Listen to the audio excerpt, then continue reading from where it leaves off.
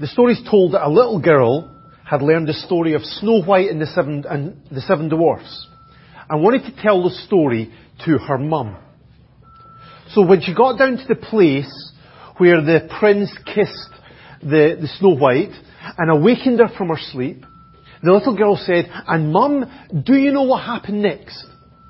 Well, the mum knew the story well. So she said, "Yes, they all lived happily ever after." "Oh no, they didn't," the little girl said with a real frown. "That's not how it ended. They got married." Those of us with our wives sitting beside us, we can't laugh too heartily. But there is a kind of measure of truth in that. Because all good fairy tales, they're supposed to end with, "and they all lived happily ever after." But we know that in real life, nobody lives here happily ever after. Happily ever after doesn't happen on this earth. And yet, I have to say, there's still a bit of disappointment when I read the end of Noah's story. And disappointed that it didn't end with the passage we looked at last week. That wonderful passage of those amazing promises from God. Think about it. Noah, he had walked with God in close fellowship despite being surrounded by a world of evil. And when God told him of a coming flood, he built an amazing ark just simply in response to God's command, out of just simple obedience. And through his faithfulness, God used Noah to ensure the survival of all of humanity and all the different kinds of animals. And last week we saw how God blessed Noah and his family with a renewed purpose and bountiful provision and a wonderful promise. And if Noah's story had ended there, then I think it would have been a fitting end for an amazing person. An amazing life. You could say, "and they all lived happily ever after." But of course they didn't. That's not the end. There's another passage that comes in Genesis chapter 9, from 18 to 29. Because that's not the end of the story. They didn't live happily ever after. Let's read it together. Genesis chapter 9 and verse 18. The sons of Noah who came out of the ark were Shem, Ham, and Japheth. Ham was the father of Canaan. These were the three sons of Noah, and from them came the people who were scattered over the earth. Noah, a man of the soil, proceeded to plant a vineyard. When he drank some of its wine, he became drunk and lay uncovered inside his tent. Ham, the father of Canaan, saw his father's nakedness and told his two brothers outside. But Shem and Japheth took a garment and laid it across their shoulders. Then they walked in backwards and covered their father's nakedness. Their faces were turned the other way so they would not see the father's nakedness. When Noah woke from his wine and found out what his youngest son had done to him, he said, "Cursed be Canaan. The lowest of slaves will he be to his brothers." He also said, "Blessed be the Lord, the God of Shem. May Canaan be the slave of Shem. May God extend the territory of Japheth. May Japheth live in the tents of Shem, and may Canaan be his slave." After the flood, Noah lived 350 years. Altogether, Noah lived 950 years, and then he died. Some people are incredibly optimistic about themselves. They think that if they could just change their environment, if they just could improve their standard of living, or transform their circumstances, or get away from difficult and obnoxious people, then they would be able to overcome all of the problems in their lives. Their bad habits would disappear. Their character flaws would vanish. Their selfishness would be minimized. But Noah and his family show something different. Their experience says something very different to us. Because when they stepped out of the ark, they stepped into a world that had been totally transformed. That violent and evil culture of the pre-flood world had been completely wiped out. Competition and rivalry was unnecessary because there was a whole world out there for them to explore. And then there were only 8 people on the earth at that time. And they were all family. So they didn't have to deal with difficult people all around them. Now, this little fact, of course, means that the Bible says that all of us, all the people alive today, are descendants of the one family, of the 8 people who walked out of the ark. That we are all either descendants of Shem or Japheth or Ham. As from them came the people who were scattered over the earth. And of course that's another aspect of the book of Genesis, the early chapters of Genesis, that people really struggle with today. They find that is impossible for a number of different reasons.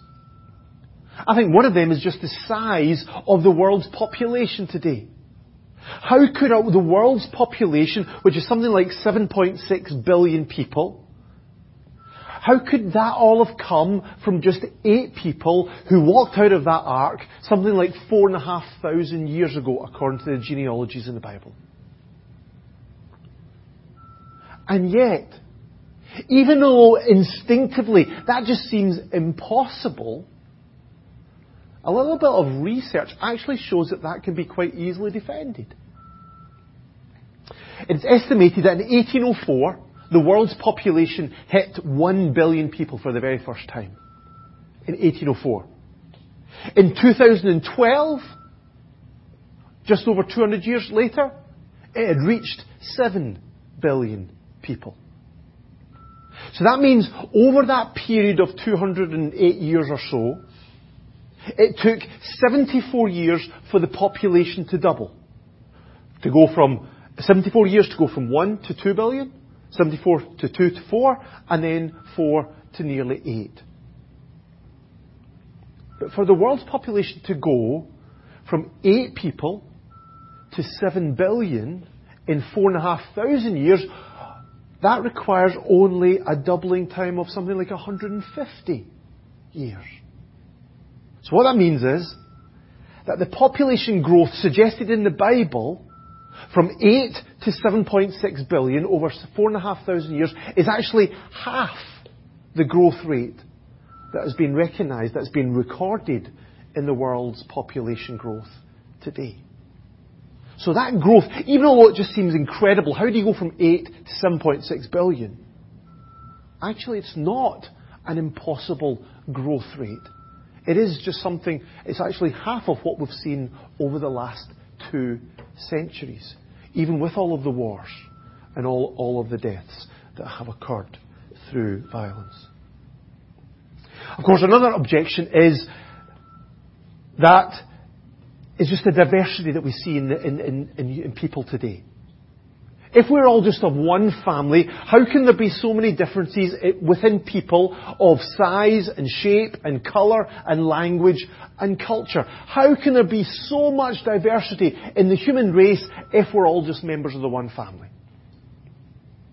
And yet we see that kind of diversity in other species too, like the dog family. So many varieties of the domestic dog.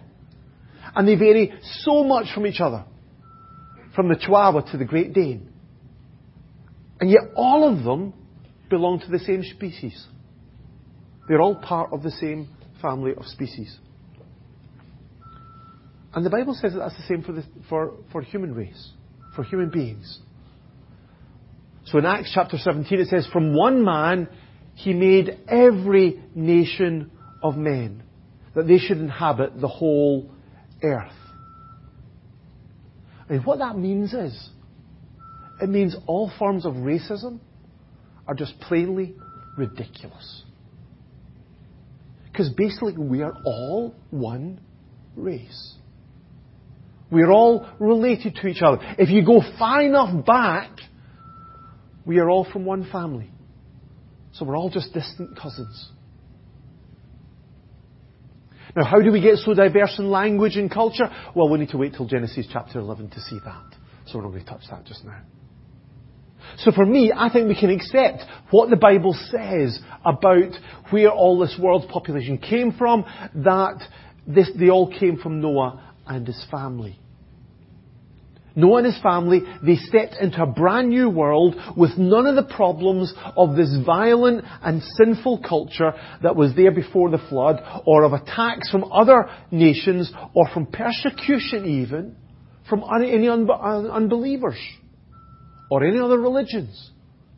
Because they were one family that had all been rescued by God coming out of that ark. And yet this family didn't have a happily ever after. Their circumstances were excellent. Their environment was perfect.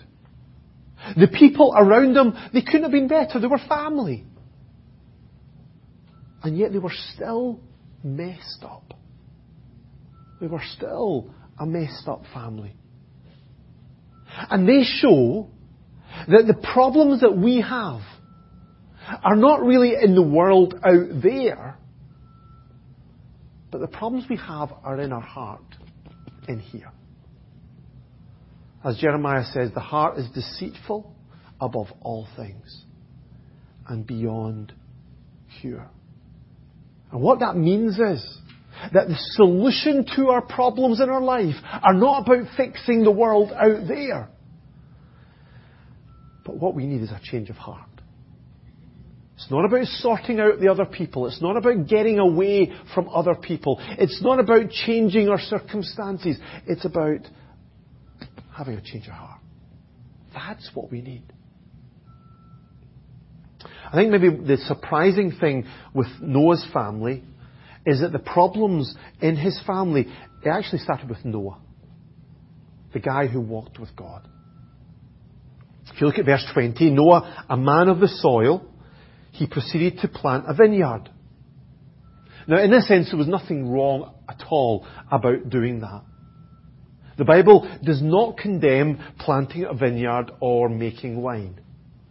In fact, in the Old Testament, wine is often seen as a sign of God's blessing. For example, when Isaac blessed Jacob, his son, he said this: "May God give you of heaven's dew and of earth's riches an abundance of grain and new wine." And then if you go into the New Testament, Jesus' first miraculous sign was, of course, at a wedding, changing the water into wine. And then just as we'll remember today in communion, when Jesus called us to remember Him and His sacrificial death for us on the cross, He gave us bread and He gave us wine. And when Paul wrote to Timothy about how to cope with the health issues in his life, he said to him, "Stop drinking only water and use a little wine because of your stomach and your frequent illnesses." I guess because the water in those days was possibly contaminated and it would just exacerbate his stomach problems. So the Bible doesn't condemn alcohol use, but it does warn against it. Very strongly warn against it. For example, in Proverbs chapter 20, it says, "Wine is a mocker and beer a brawler. Whoever is led astray by them is not wise." And unfortunately, Noah wasn't wise in his dealings with alcohol. Verse 21, when he drank some of its wine, he became drunk and lay uncovered inside his tent. Through alcohol, Noah went from the dignity of walking in relationship with God, of obeying God's commands, of saving his family and all these different kinds of animals, to that great height. Noah went to the depths of humiliation and shame, lying drunk and exposed in his tent. And it should be a serious warning to all of us about the dangers of alcohol. Especially living in Ireland, where there is a serious problem with alcohol. Now, in case you think I'm attacking Ireland, it's not that much different from Scotland. I think we're probably a bit worse over there. But according to recent data in Ireland, over half of those who drink in this country are classified as harmful drinkers. Half of people who drink alcohol. Ireland is second only to Austria in terms of its problem with binge drinking. Alcohol is responsible for 3 deaths in this country every day. And it's a factor in 160,000 assaults every year. And in 62% of child neglect cases. So, reading those statistics, just looking outside, driving through Enniscorthy on a Saturday night, all of these should tell us that we need to be especially careful to avoid those dangers of alcohol. Now, let me be clear. How we do this, our own approach to that, I think that's our own personal decision. I think that's something that we need to decide between us and God. For Lauren and I, we've just decided that the safest option is just to avoid it completely in our lives. We've seen what it's done to people, individuals, and to their families. And we're determined not to bring that danger into our family. So we just don't let it in. Now, you might come to a different conclusion. But whatever we decide, we need to avoid the danger of alcohol abuse and the absolute disastrous consequences that it can bring into anybody's life. Surely if we see Noah fall into this trap, then we can recognize that none of us are beyond the temptation of alcohol. So Paul writes to the church in Ephesus, do not get drunk on wine, which leads to debauchery. Instead, be filled with the Spirit. So Noah was foolish in his handling of alcohol. And it had a devastating impact on him, putting him into that shameful situation. But it had a disastrous impact on his family. Look at verse 22. Ham, the father of Canaan, saw his father's nakedness and told his 2 brothers outside. Now, if you read some books about this passage in Genesis, there's a lot of debate over what exactly Ham did. Some people have suggested that he must have done something more than just look at his dad and go and blab about it to his brothers. He must have done some act on his dad that was just improper and immoral. But that's not what the passage actually says. It does actually say that Ham just looked and spoke. He saw his dad in that situation and showed absolutely no concern for his dad's dignity. Instead, he just left him in that state and then just publicised it to his brothers. Maybe even suggested that he laughed about it to his brothers. Now, although it might seem a kind of minor indiscretion in our minds, to God that was a serious lack of respect for his dad. And we can see the seriousness of this when we look at the rest of the Bible. For example, in the 10 Commandments. You'll know in the 10 Commandments given to the people of Israel, the first 4 are to do with their relationship to God. The next 6 are more about their relationship to each other. And the first of those 6, the first of God's commands given to people and how they should relate to each other, well, it's to honour your father and your mother so that you may live long in the land the Lord your God is giving you. God was clearly making this responsibility a priority. And the New Testament continues to teach the importance of this.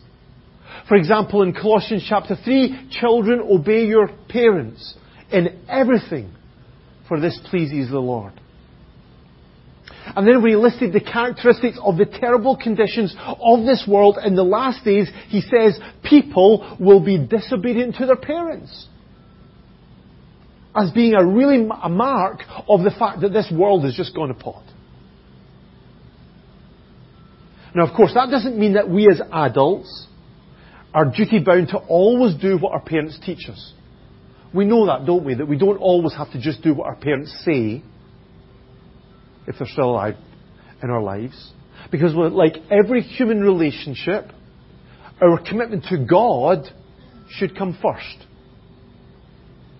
However, as far as we can, we should seek to honour and respect our parents, even when they fall very far short of the standard set for them. Like Noah did. Noah fell short of the standard that God had set for him to be the example and the leader of his family, and yet Ham was still responsible for his lack of respect shown to him.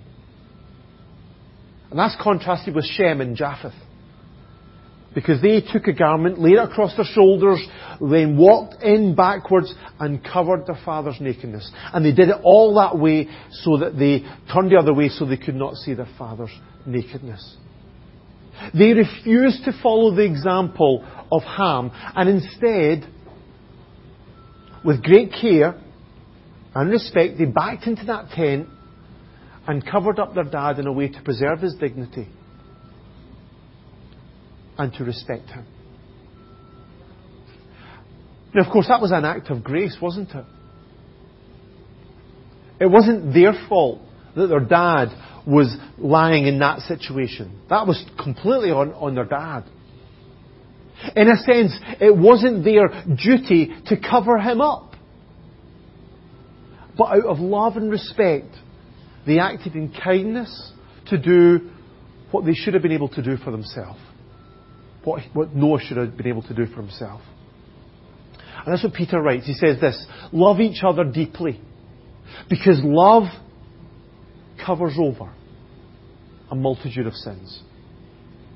Now, that's not about hiding things that need to be brought out up into the open. Okay? It's not about doing a cover-up. Covering up people's faults so they can continue to keep on sinning in that way. That's not what it's talking about. Rather, it's about how we should respond in a loving way to people when they sin and are suffering the consequences of that sin. It means that love doesn't rush in to criticize and condemn people, because love covers over a multitude of sins. It means that love doesn't go about gossiping about that person's fault. Have you heard what that person did? Isn't that disastrous? It also says that love just doesn't turn away and just leave that person to deal with their own struggles and their own issues. Well, you made your bed, so you'll just lie on it.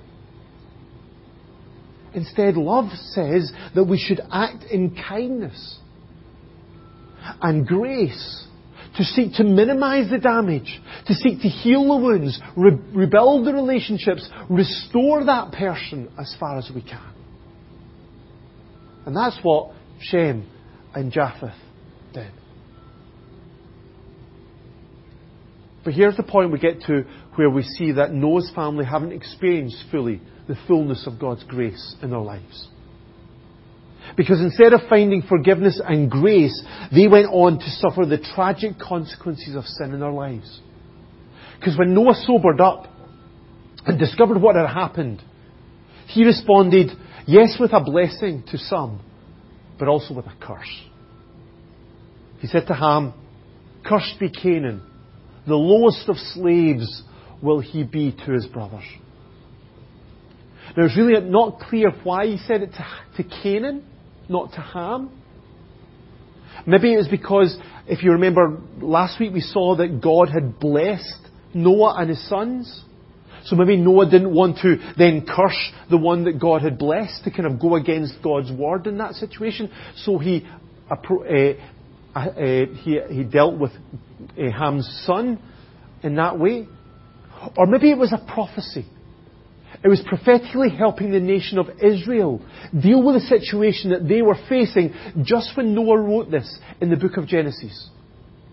Because they were on the border of the promised land, entering into the land of Canaan, the descendants of Ham.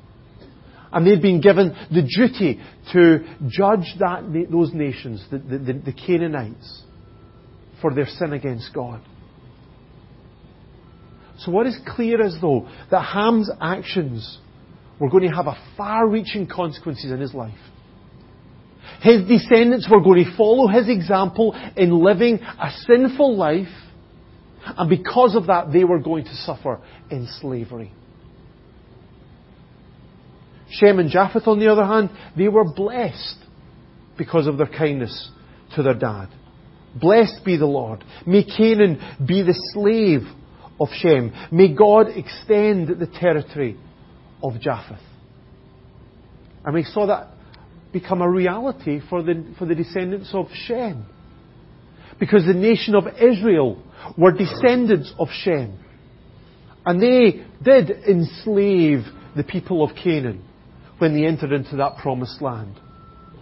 Judging the Canaanites for their sin, for their rebellion against God, for their sexual immorality, for their idolatry. So there was no happily ever after for this family.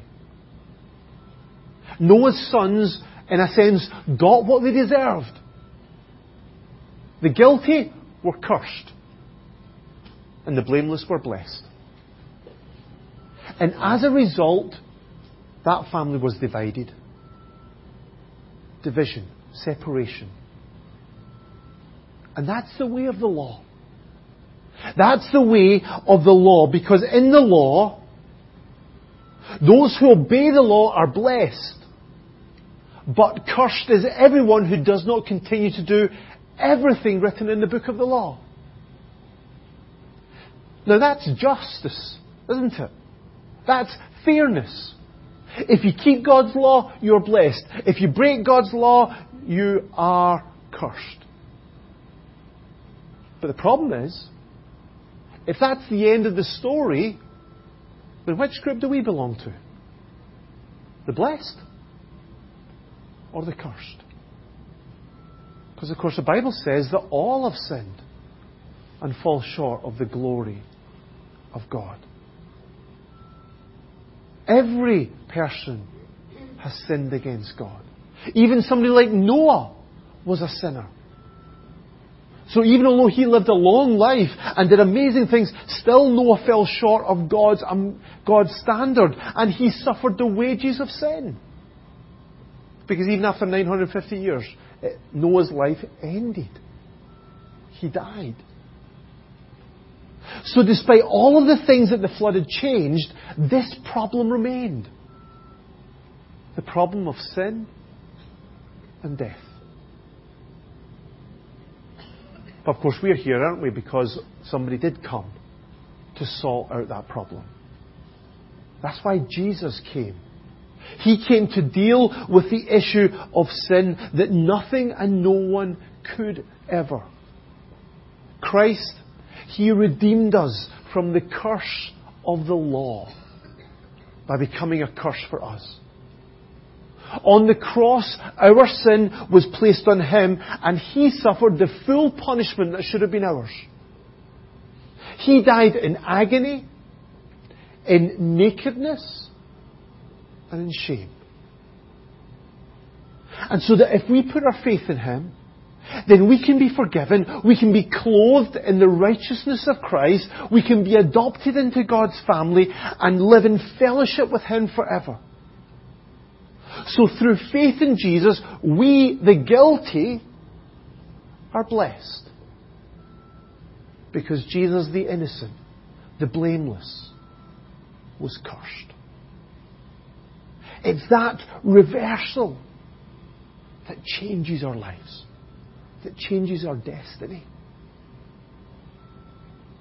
So Noah and his family did not live happily ever after. Even although they entered into a brand new world after the flood, sin still had a hold on their lives. And it pulled them down into shame and death and defeat. But this doesn't need to be the end of our story. Because we live in a world where sin still reigns, where life is still hard, where people still rebel. But because of Jesus, even though we can't change our environment, Jesus has changed ours on the inside. And we can live a brand new life. Through faith, we can enter into that relationship with God. We can experience His love and His joy and His peace. We can serve in His kingdom. And we can have the confidence that the end of our story isn't, and He died. Full stop. The end of our story is that Jesus will come back. And He'll take us to be with Him forever. Where we will live happily ever after.